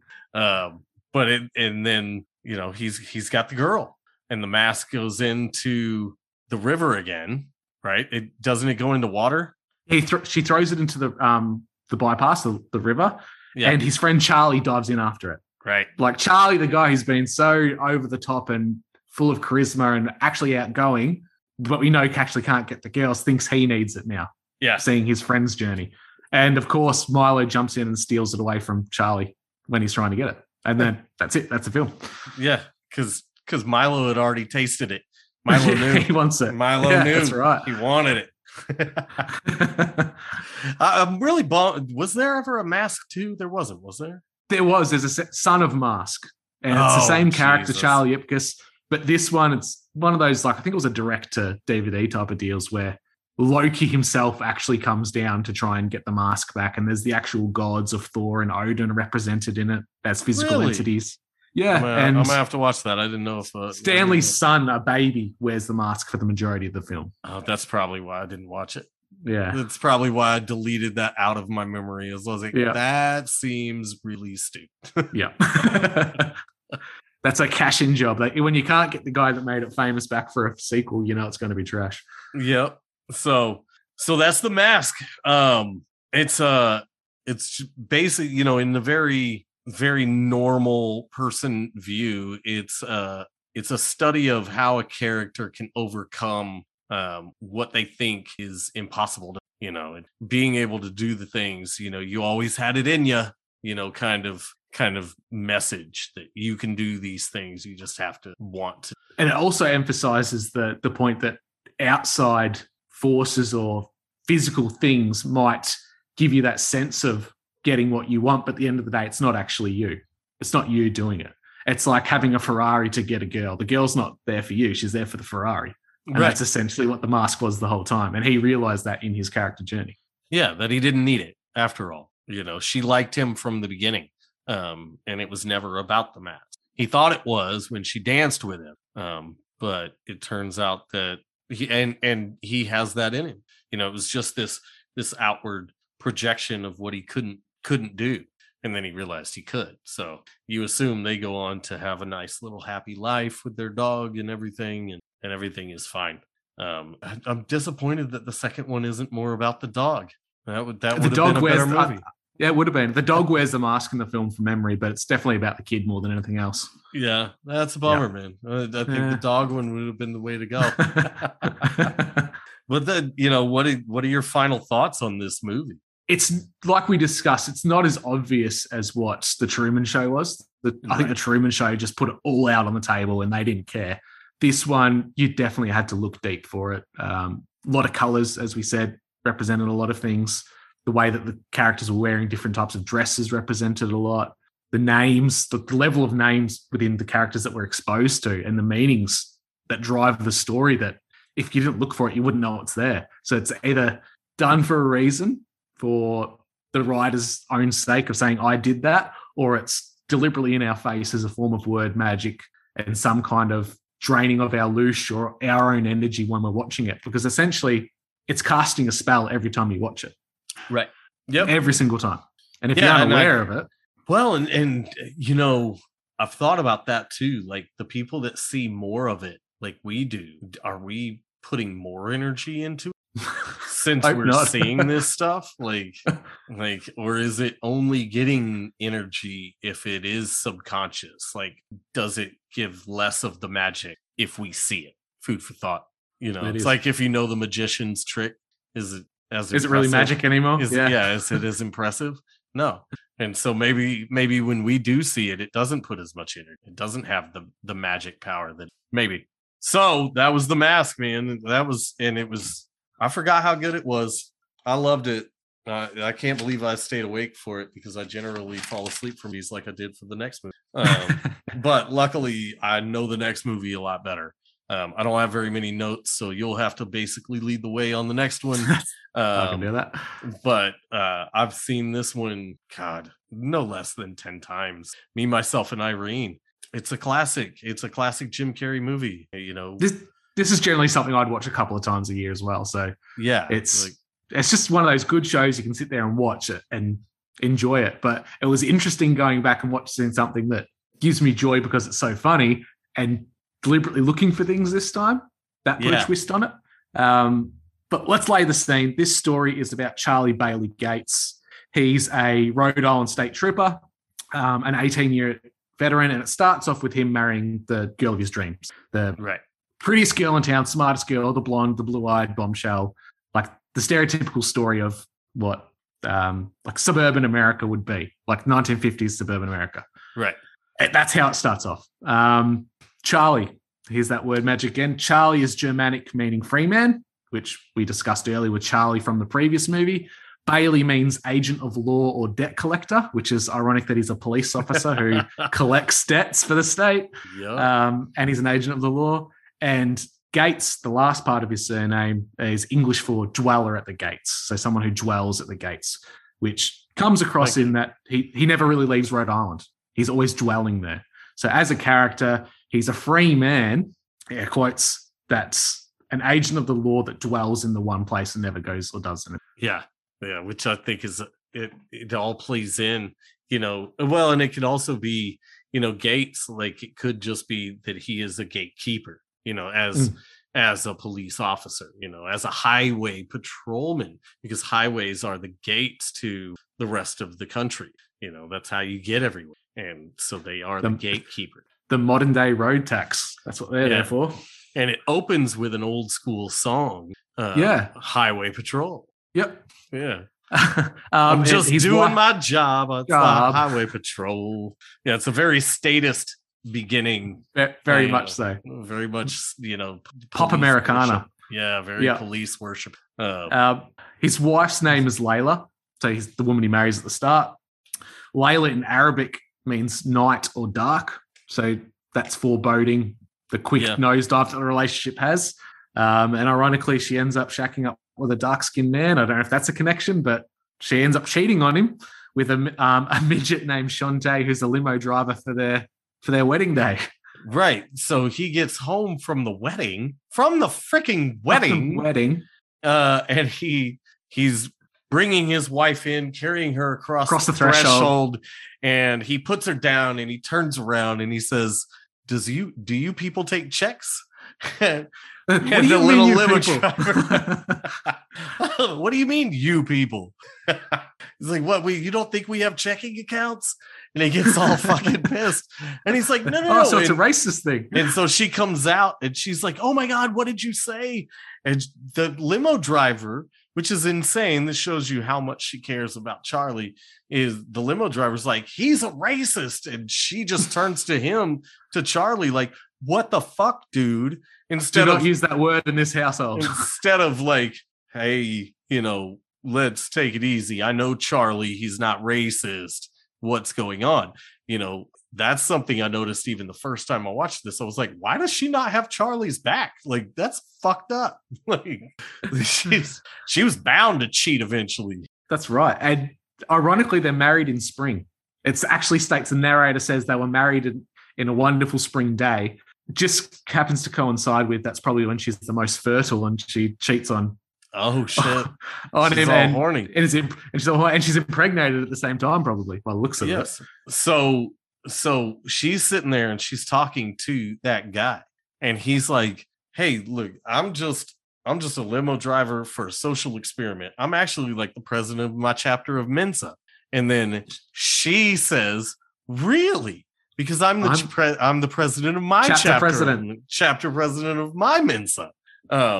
And so there are these two supposedly highly intellectual people that are of like the top, percentage of intellectual people in the world are in Mensa. Mensa means table, it's like Mesa, like a round table of the, smartest people. That's what it means. You see that they instantly gravitate towards each other. Yeah. And before the story progresses, it shows it's almost like a shot of how everyone knows what's going on in his world except him. He's just blocking it all out. He goes to church to give confession and he's explaining about all the things he's noticing about his wife, and he's concerned that she's having an affair, and he's worried about the way he's feeling inside, and it feels like he's going to explode. And the priest says, is that you, Charlie? Is that you? Yeah. Yeah, they already know. And he ducks and they already know. Everyone in town's talking about it. Everybody knows that Charlie, again, he's this weak, easily manipulated, walked-on guy. It's the same type of character that we were introduced in The Mask, where he's and the Truman Show. He doesn't understand the true reality of what's going on around him, and everyone else does. Right. Yeah, it does have a very Truman Show vibe. He's in the dark, but here it's voluntarily. He's keeping himself in the dark just to kind of keep shit together. So his wife leaves him. He never takes a break. After she has triplets. After she has 3 babies that are all black. And when the first one comes out, the doctor's like, and all he says is he's holding the baby. Wow. Wow. And you can see he's repressing his anger and bottling it up at that point. Yes. And then she's like, pa, and she has to push again. And that's when they realize more are on the way. And he ends up with 3 triplet black babies.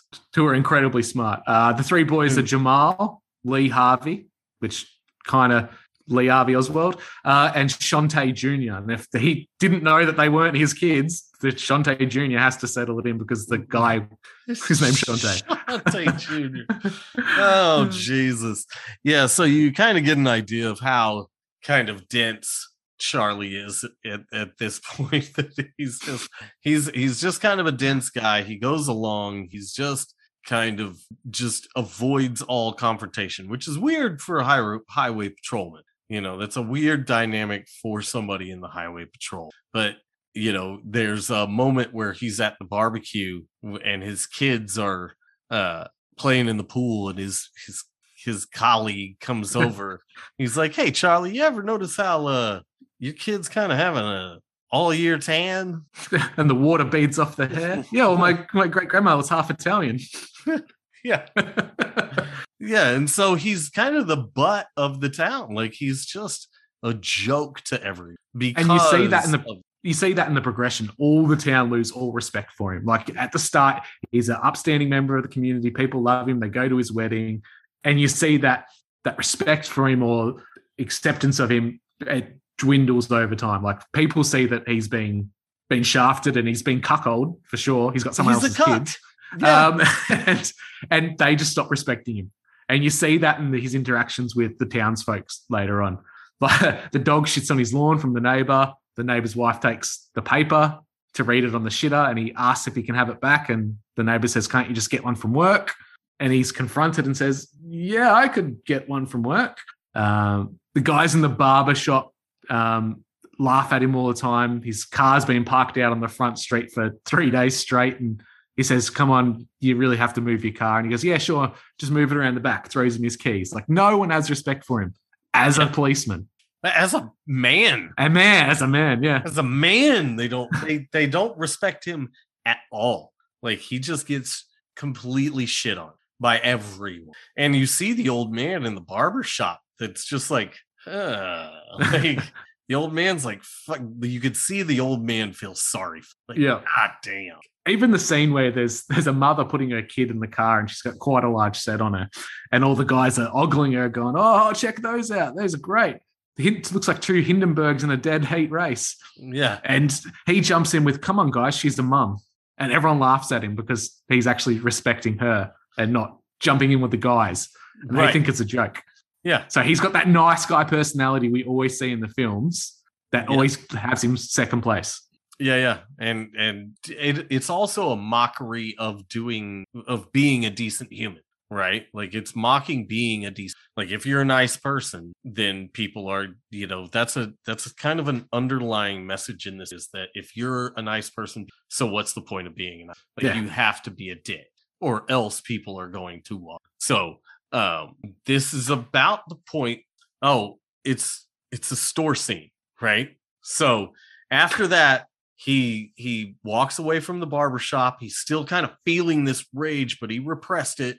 And he went to the groceries, and he was getting a newspaper. Straw that breaks the camel's back. He was getting the newspaper that his neighbor had taken. He grabs the newspaper, and that's about all he's got, right? It's just a newspaper. And he walks up to the register, and of course, this is a small community in Rhode Island, so some lady walks up behind him, and he's like, "Hey, Charlie, you mind if I get in front of you? I'm in a terrible rush." And he's like, "Oh, yeah, because all he sees is her." And he's like, "Oh, yeah, sure, no problem." And she's like, "Come on." And her kids come with 2 carts full of groceries and get in front of him. And this is where it breaks him. He just can't do it anymore. You can see him doing his Jim Carrey stuff where he's just like contorting, and like his face and like he's twitching and turning inside out. This is when everything happened. He starts wigging out. And he switches. And you see like this moment where it's like a new person. After this happens, it's like a new person in a body, and it looks down and it's like, "Oh, what the fuck?" Like, okay, cool. I got a gun. Like, yeah, notices the gun. He holds the gun and goes, "Oh, yeah, that's good." All right. And so he's there, and he's like, okay, and he sees Vagiclens on the little, line for the cart on the conveyor belt. And he says to her, he's like, "Oh, what's that? What's going on? You got a little extra cheese on your taco." And he gets on the PA and announces it for a price check. Price check on Vagiclens. Somebody's got something funky going down. Or whatever it says. It's a hilarious scene, and the look on the lady's face is just what? Because so this is when we're introduced. Yeah, we're introduced to his alternate personality, which is Hank Evans. Yes. Hank, as German in origin, means home ruler. So in a lot of ways, he's ruling Charlie's body. And Evans means the Lord is gracious. So we know that Hank as a character holds himself in pretty high esteem and thinks pretty highly of himself. And he's ruling Charlie's life when Charlie just drops the ball in everything he does. Yeah, he takes over and he does the things. And again, it's another revenge flick, right? Where as soon as he turns into Hank, he starts going on. And after he leaves the grocery store, he goes and gets that guy's car that he had parked. And he drives it through the barber shop in this epic crash. And they're all just sitting there. And again, the old man, it looks like the old man's like, I get it. Yep. And then he goes to the mom that he had earlier defended, and he removes the baby from her boob and puts himself on it in this insane scene where Jim Carrey is just sucking on this lady's breast. And this is the point in the film where my wife stopped, turned and looked at me and said, "What the fuck are we watching?" It's so good. It's so good. So yeah, like you said, he goes out for his revenge. He goes back to his neighbors. He shits on their lawn himself, reading the newspaper report. He goes and gets it. He goes and steals the newspaper. Walks right in, grabs the newspaper, and just drops trowel and takes a dump on his neighbor's lawn while his neighbor is standing there watering his lawn. And you can see like he's forcing it. Like he's squeezing it. Like trying to make himself shit. And then that cuts to yogurt being put in a cup for the captain. And the lady cop rolls up and she says, "Come on, Captain, something's wrong with Charlie." And this is when we find out what's going on with Charlie. And Charlie's commanding officer says, he's talking to him, and Charlie says, "Hank is trying to get out." And his boss says, "You created him by not dealing with your problems." Like someone's actually said it to him, like, "You're not dealing with this shit in your life and you've created this mess." Yeah, at this point in time, Charlie is in front of his commanding officer and the other officer that was talking about his kids with the year-round tan. And they both are standing there like, "Dude, you didn't deal with this shit. Why didn't you take a break when your wife left? Like, why haven't you dealt with this shit? You have just rolled over, and that's what caused Hank to come out." Do you notice his reply to why he didn't take a break, though? He didn't want to leave the department short. Isn't that just the thing? Like, you see so many people in their job lives, like, if I don't take any sick days and I work every day, maybe the company will recognize it and promote me, which never happens. Never. So it's promoting that old school mentality of putting work before your life first. Right. Yeah. He was like, it wouldn't be fair for me to short the department. So then he gets sent to a psychiatrist, to the police psychiatrist, I would imagine, and put on 2 weeks leave. And, he's told that when he does this thing, when he takes this trip and comes back, then he's going to have to go on 2 weeks leave. And they put him on pharmaceuticals. And he's diagnosed with advanced delusionary schizophrenia with narcissistic rage. And I love the way he just calmly rattles all that off too. Yeah, it's so good. I've got this little thing: advanced delusionary schizophrenia with narcissistic rage. No biggie. And this is the point when we meet Irene, the character of Irene, which becomes his love interest. He gets assigned to taking her back to upstate New York. This character's named Irene Waters. Irene in Greek means peace. So she's peaceful water, essentially. She's the one that's develops as a character. She's the one, she helps him a lot like the way Tina helped the Mask Stanley in our previous film. But he's assigned to her. He's got to take her back to upstate New York, and they take off. And that's where the story really begins for this movie. Yeah, so his captain says, we're going to let him take a break after this. And the female officer is like, okay, we're going to let him come back. And the commanding officer says, if we let him. And she's like, but this is Charlie's life. And he's like, I know. He's a And liability. like, he's a liability, though. Yeah, he says he's a liability, which ultimately shows you that, you don't mean shit. It doesn't matter. Your job doesn't care about you. It ultimately comes down to whether or not you're a liability.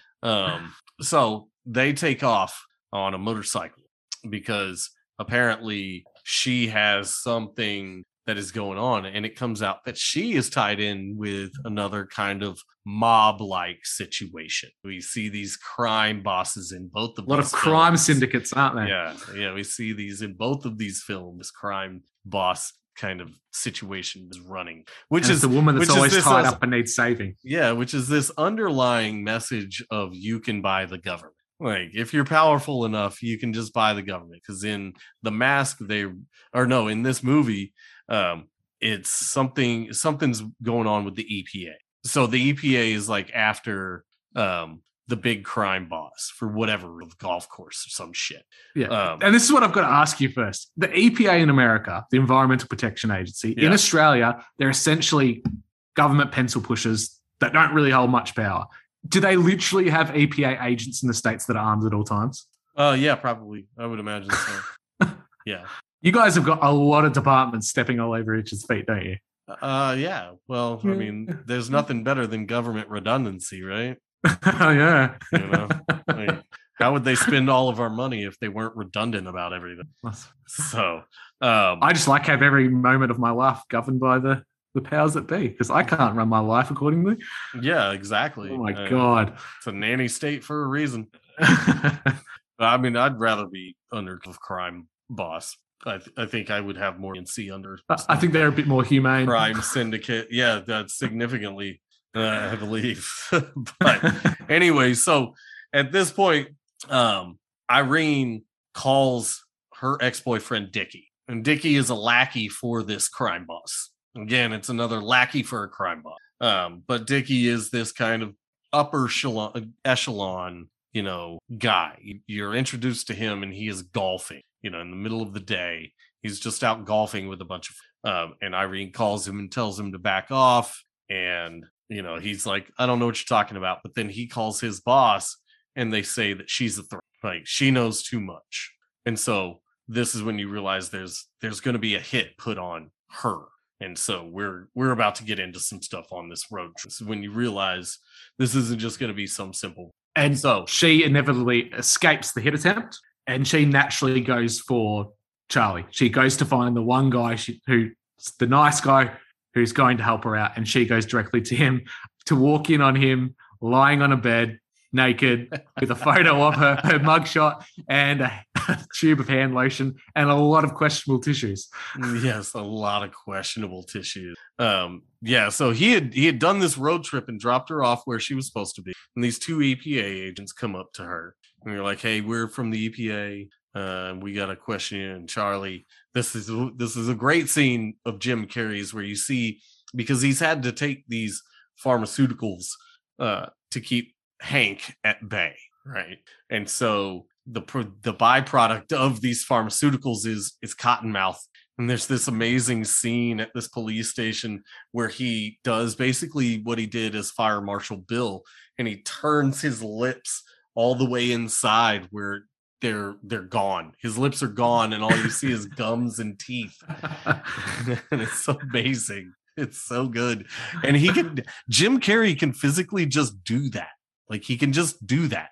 He just turn his lips inside to where they're gone completely. This isn't, you see this scene and you think that there's some kind of makeup or something, like they've glued his lips in. Nope. Anybody that watches this movie, Jim Carrey can just do that with his face on demand.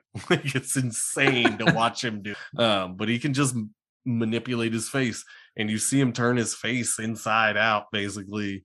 And he gets a drink of water, and he's like, "All right, well, I guess that's I just need somebody to sign this, and I'm out of here." And he gets his paper signed, and he takes off. And then she goes with the two EPA agents who end up being crooked. And that's when she escapes, and she goes to find Charlie in this hotel. basically jerking off to her mugshot. And he wakes up and says, "Oh, did the drive down give you chapped lips?" And he starts applying it all to his lips in huge amounts. Hilarious. And she's basically like, whatever, I don't care. They're after me. You got to get me out of here. And so this is when, the chase is on. And we see the corrupt police departments that are also in on it as well. And his idea is the only place they can go to is Rhode Island because it's this wonderful place where no one's crooked or connected. Right. And the plan is to go back there. It cuts back, and this is the connection to the Clintons. After Charlie is implicated on the abduction of Irene, and his sons are notified, there's a scene before the police knock on the door, and it's Shantae Jr. talking about, and I quote it, "How the hell can they call Pluto a planet? What motherfucking planet has an elliptical orbit? This shit doesn't make no sense." Oh, yeah. Which, according to the mainstream narrative, all planets have elliptical orbits. Right. But so it's almost like he's throwing it in her face that he's saying what the narrative because it's all bullshit. And then Jamal is hacking into the Pentagon files, and he says Vince W. Foster was murdered. Clinton murder because he served under the Deputy White House counsel during the Clinton administration. And they say that he was openly murdered in this film. Oh, shit. I didn't even catch that. Oh, my God. The Clinton death count has made its way to cinema. Yep. Well, it's put there so, people that say that it's real, other people can just be like, whatever. You're just watching too many movies. As they do, you're watching too many movies. If they put it in the movies, it's obviously fantasy to a lot of people. Don't realize that this is where they put everything. This is where they put everything they want to tell us. So and maybe that was just a message for everyone who knows about it. Hey, remember, we the Clintons topped Foster. Stay in line, or you're going to end up like him. Or that. There's probably that too. So, as stated numerous times, I can't stay awake with these. And this is about where I fell asleep. Now, I know a lot of the rest of the movie. I've seen this movie a bunch, but I'm going to need you to hold my hand and lead the way for the rest of this movie, and I will interact with your breakdown as we progress. Perfect. Because the last thing I have in my notes is pharmaceuticals, how it's, the pharmaceutical industry being pushed, and that's what control you. Just take some pills and you'll be normal. There's a magic pill for everything. Yep. So it starts this road trip kind of story where they're traveling together, and along the way they meet other characters. But during the whole time, it's Charlie coming to terms with who and what Hank is and explaining to Irene what's going on. And a great quote from him, what Charlie says about Hank is that he purposely distorts his perceptions to make his reality more palatable, which is the world we're living in. Yep. And he says something along the lines of, Irene says something back to him. You do know that humans only use 10% of their potential, don't you? Which we're very limited people. So that's that conversation going on. They meet a character, an albino character, which cultures, albino people are magical, and if you hack body parts off and whatnot, they have magic powers that you can get from them, especially in Africa. This albino guy, Whitey, aka Milky, with the real name Casper, has such thick glasses that on one side he has like a magnifying lens that he turns, and the whole time he's fiddling with it, and he's always doing the symbol, the eye. Oh shit! Throughout the movie. Yeah. That's what I noticed. Well, didn't he like kill his parents? Or he said he killed his parents? Yeah, he says something along those lines. I've got the quote later on. It's hilarious. They're driving in the car with Casper now because he's joined them in their like little journey. And Charlie's like, "Oh, what's that? Oh, I got you, Irene." And she's like, "Oh, Charlie, you're so silly." And she goes, "Oh my God, Charlie, what the hell is that?" "Oh, you're not going to get me with that one." And there's a fucking tarantula walking across him. And ironically, a spider is the representation of artistry, manifestation, patience, ancient wisdom, and illusion. See, this is the like point where I'm random spider scene that represents that. See, this is the point where I'm like, do they just put this stuff in there to make you want it, like to make people like us go, "Oh, well, what's the meaning of that?" we And we go look down for it. these. Yeah, because to most people it's just an innocent spider scene. It's not a big deal. But somebody that was involved in making this movie knows the symbolism of that and put that there for, like, that wasn't just some, on the freaking, they didn't do storyboards. We're like, oh, it'd be hilarious if a spider went across. They put that in there for the symbolism. Absolutely. We start to see more interactions with Hank, especially when he sees things that are morally wrong. Like a guy parks a car into a disabled zone. Hank snaps, takes control, trashes the car to the point where the young guy who parked the car comes out with a man in a neck brace and a walking frame, and it's his car, and Hank's there pissing in the fuel tank. Or the one where he approaches the guy that flicked his cigarette. Or The baseball players. Yeah.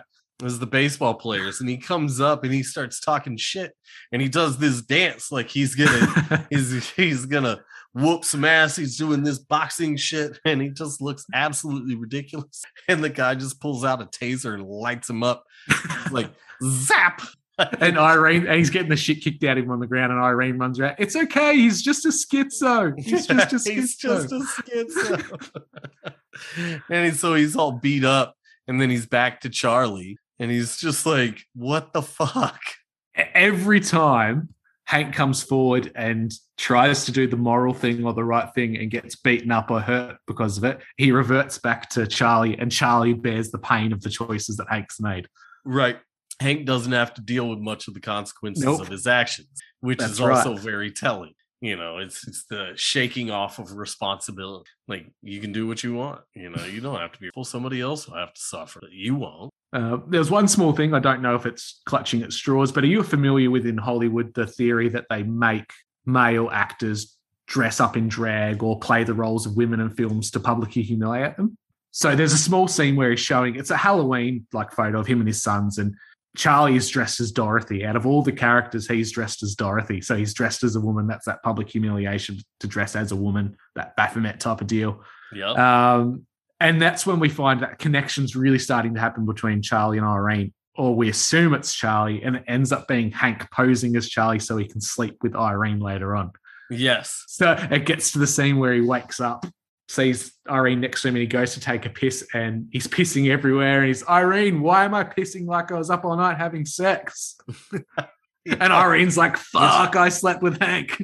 Yeah, so you think, like, that makes you question every time you saw Charlie and whether or not it was actually Charlie or Hank, depending on the scene. Because you think that it all happened when Charlie goes out there. Irene and Charlie are having a good time in a hotel room, and they're getting along, and they need a mixer for some alcohol. And so Charlie says, okay, well, I'll just go get a soda and I'll be right back. And he goes to get the soda, and the machine doesn't give him the soda when he puts his money in. And then it just cuts, and it comes back with Charlie walking into the room, and he's like, hey, I think I got this thing under control. Like, the machine didn't give me my soda, but I just gave it a little wrap on the side, and it gave me my Coke. I didn't get mad. And so what you're seeing at this point is you think you're seeing Charlie, but it turns out that it's actually Hank masquerading as Charlie. Hank has figured it out. And Hank, in reality, a guy laughed at him because the machine swallowed his change. And in reality, Hank threw the guy that's what it was, into the machine and took the can. Yeah. So we have to question, are these conversations that Charlie's having Charlie all along, or is it Hank manipulating the situation? We don't quite know as viewers. Right.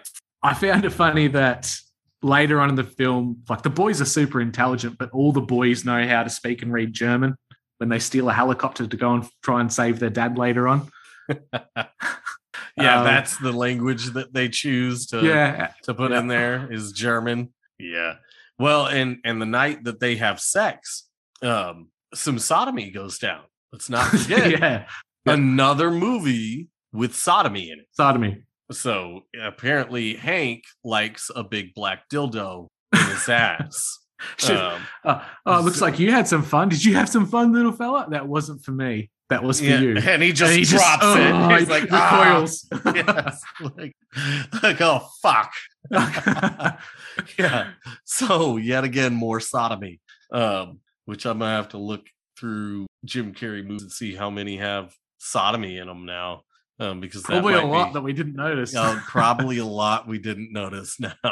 Now that I'm thinking about it, there's at least a couple more I think I could think about. I can't put my finger on it, but I'll let you know because I think that might be a common theme. Possibly. And it's possibly again something that's probably just doesn't even click with Jim Carrey himself. You know, he's just like whatever. He's just acting. So he may not even make the connection that there's a bunch of sodomy in his movies. Do you think he sits in reading the script? Oh, that's another film with butt stuff. Like, okay, right, whatever. Whatever. You're paying me how much? All right, cool. 20 million's 20 million. Yeah, say, you know what? There's a lot that I would do for $20 million. That's a lot of money. I don't know if I'd be down with some butt sex. Definitely not. We would definitely have a conversation. So, do you have the $20 million with you? You're You're it gonna, small unmarked bills? Are you gonna give it to me first? It's half up front, after. What are we talking about? Like what are the stipulations? Yeah.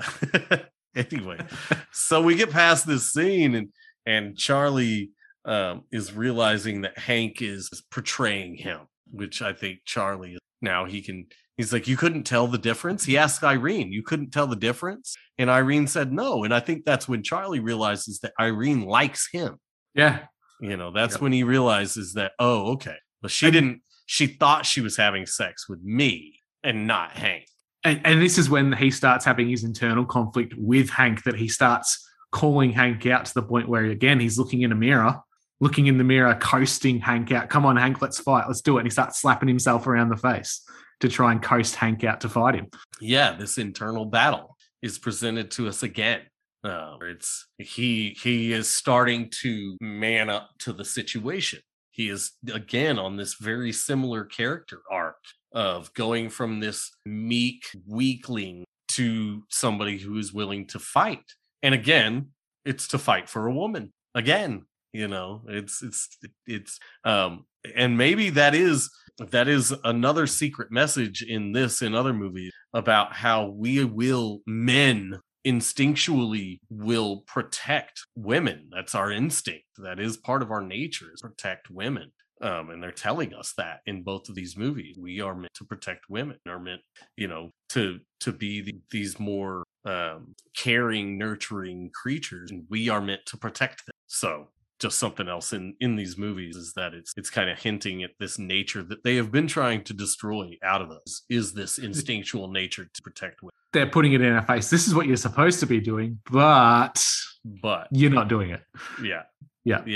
What's your take on Hank and Charlie have a fight scene towards the end of the film where it's Hank beating the shit out of Charlie, Charlie beating the shit out of Hank, but it doesn't come across so much as a person with split personality disorder. It almost looks like there's two different people actually fighting. It might be the way he's method acting, but when he's chasing, like Charlie's chasing Hank, he's physically running down the street towards something he can see. And then at the last minute, he turns around and Hank and points and laughs at him. So is Hank actually inside of Charlie, or is it an entity that comes in and comes out? I think it's a very Fight Club Tyler Durden situation, right? Where it's all perceived inside of Charlie's. You know, he is doing all of the actions. You know, when in Fight Club, when it's like, hold on, we've just lost cabin pressure, and he starts replaying all of these things in his head where it was just him. You know, and I think that's more probably what it is that he thinks he's seeing something else, but it's all inside. It's all in his head. It's all the manifestation of how he's interpreting it. Yeah. Right. Yeah. I think it's an interesting thought that it would be manifesting outside of him, but I think it's, at least in this movie, how it's. Yeah. And you see that like when Hank knocks Charlie out and he throws him into the car. So there's Hank, which is throwing Charlie, and Charlie's unconscious in the back seat, then wakes up as Hank and gets into the driver's seat and drives off. Yeah. Yep. Yeah. So they are one and the same. Same. Yep. Yeah. Last part I've got here in my notes is, and it's like, we know as the film, Charlie and Hank work together. It ends up being that Charlie comes out of this as the bigger personality, the stronger one, like that character growth, and saves the day, saves Irene from the low-level crim that's trying to kill her. It's that type of character progression. But in the very end, what saves Charlie and makes him a free man, his namesake, it's not Hank, the strong personality. It ends up being Irene the whole time, who's peaceful waters, which is almost like a holy water situation. She's the one that saves Hank. And Charlie. She's the one that teaches him that Charlie is enough and can do all those things, and it doesn't have to be Hank to come in and save the day all the time. Yeah, it's the calming waters that calm the Hank personality and allow it to integrate with the Charlie. And it's that male-female dynamic where calm waters temper steel. How do you make a sword? You temper steel with water. So the male and the female.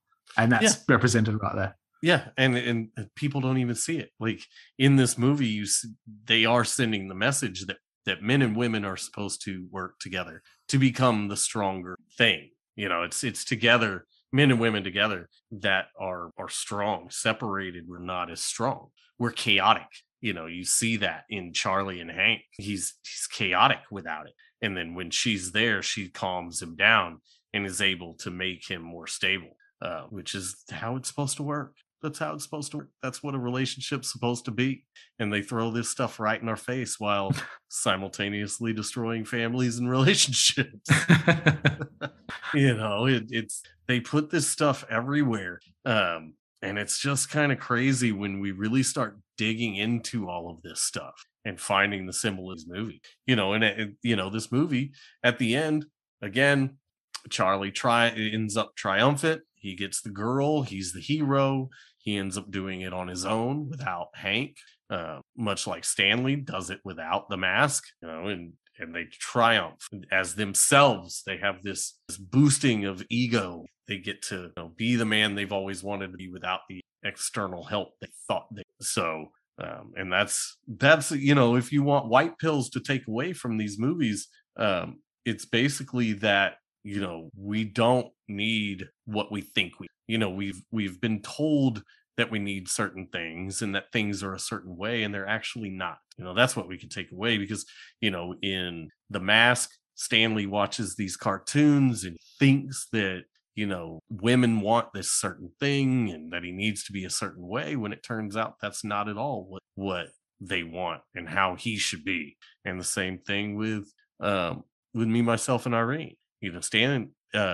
Hank comes out and he's the tough guy, but he's too much of a tough guy asshole. It's too much. The pendulum swings too far in the other direction. And you have to be a mesh of those strong, and you have to be gentle but strong. You have to be a combination of the two. You can't be the extremes. And that's the message in this movie. You can't be too meek and meager, and you can't be too crazy and wild. You have to be a mix of both. It's like a saying that I've often told people, in order to be peaceful, you have to be capable of terrible things. If you're not capable of terrible things, you're not peaceful, you're harmless. So you have to be capable of peace, but also capable of terror. And that's, again, another message in this movie. You've got to mesh both of those things, and we're better when we are in, I personally would say, a male-female. I've never been in a gay relationship, so I don't know if that fulfills the same things. I can't say. Maybe it does. $20 million might change your mind. I don't know, man. I would. My wife is worth more than that. So good to hear. But like you said, it's the other thing we have to take away from it is there's all this hidden stuff in these films, but we need to really focus on what are they trying to mock and downgrade to us. What are they trying to destroy? What are they making fun of? Because those are the really important things that they're emphasizing. They're trying to mock us and make us look silly that, he's he can't protect a woman. He's not good at that. He's not strong enough. Or he's polite. He says, hey, he's polite. Hey, he's polite. He's nice. He respects women. He respects women, and they mock him for it. Yeah. Yep. And those are the important things. If they're trying to deliberately mock something and make it a joke and the butt of all jokes, it's probably very important. You should start noticing it more. Agreed. So that was me, myself, and Irene. And it's also, both of these movies play on our inner battles with ourselves, the duality of self, because that's very occult symbolism, is split personality. If you look into things like Hannah Montana and Miley Cyrus, those are two completely different things, and so you have a lot of those kind of split personality type things presented to us in, the Hollywood famous people kind of these two personalities. And it's like they promote that ideology of having a battle in yourself, so that you think it's normal to kind of battle back and forth, instead of being kind of a more fluid meshing of. It makes you also wonder whether the conversations around MK Ultra and sex kittens within Hollywood are actually being presented to us through actors.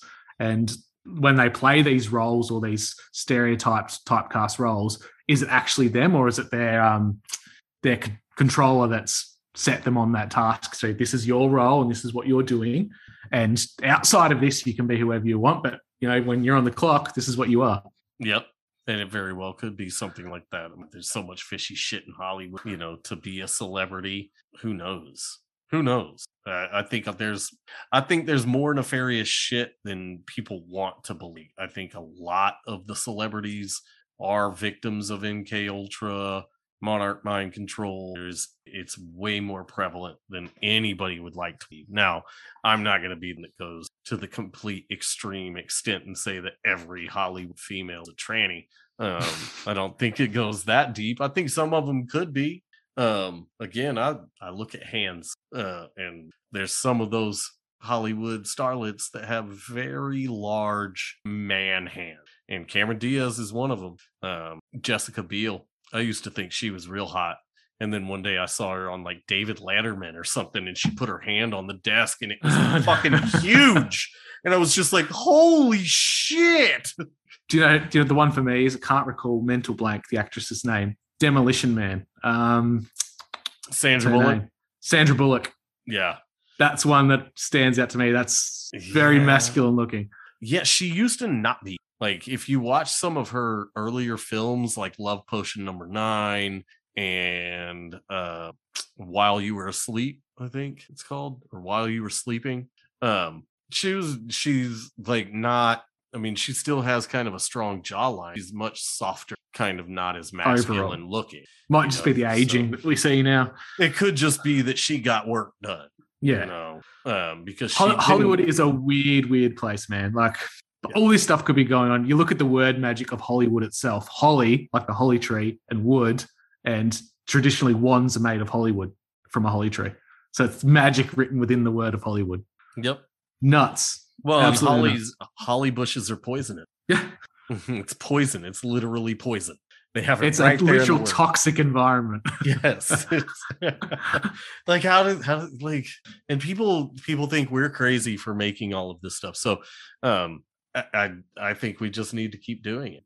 That's great, man. Well, it's the same thing listening to them, though. If you listen to the one topic for too long, you become black-pilled very quickly, or you start carrying it with you at all times, which you really shouldn't do.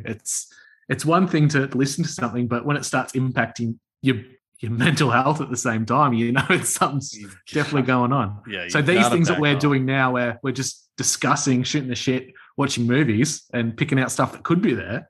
That's fun. Like, why not talk about it? Yeah, it's a blast because we get to mesh in entertainment and kind of our conspiracy mindset. So it's a new angle of things that I'd been wanting to do for a while. And I think starting with Jim Carrey is fucking rad. So where do we go from here, man? Jim Carrey's got such an insane library. We obviously can't do all of them. I think maybe if we do one or two more, we can wrap Jim Carrey up with a nice, pretty bow. Yep. And I think one of my votes is for sure Eternal Sunshine of a Spotless Mind. I think that kind of plays into what we're doing here quite well. Do we do a double header with that? And what's his other one, 23, where he's actually got split personalities? That's a very dark one, but it complements it well. It is dark as shit. Yeah.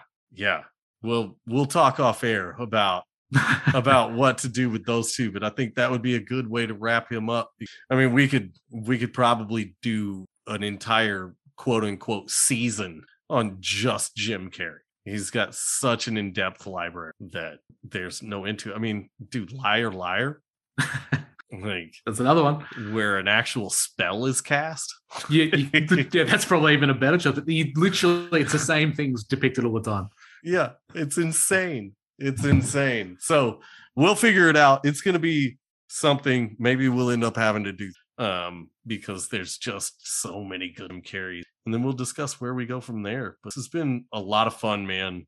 I'm enjoying these, and I think we're gonna hit a niche that nobody else is doing it. Anyway, it's getting late, brother. I know it's early for you, so it's like midday, but I have got to get to bed.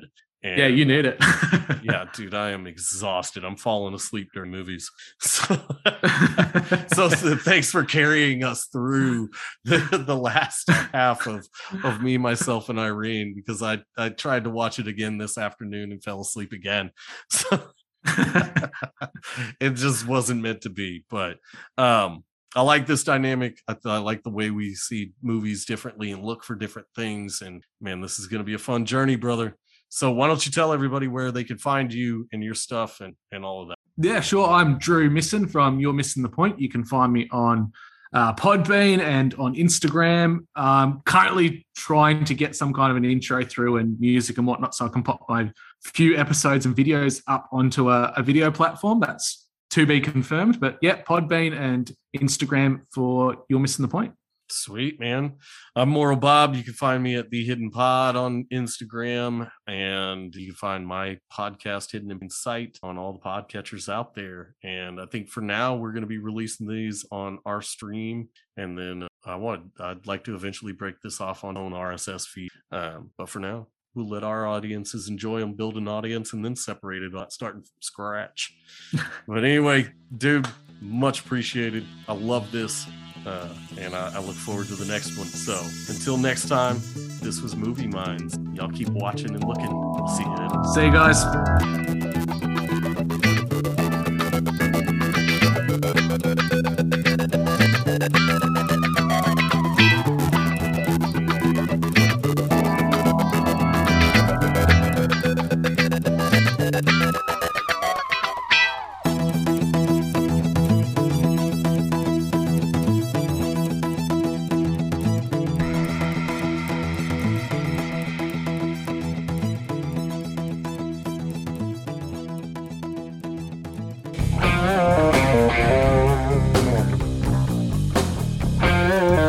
Hey everybody, it's closing time. You don't gotta go home, but you can't stay here.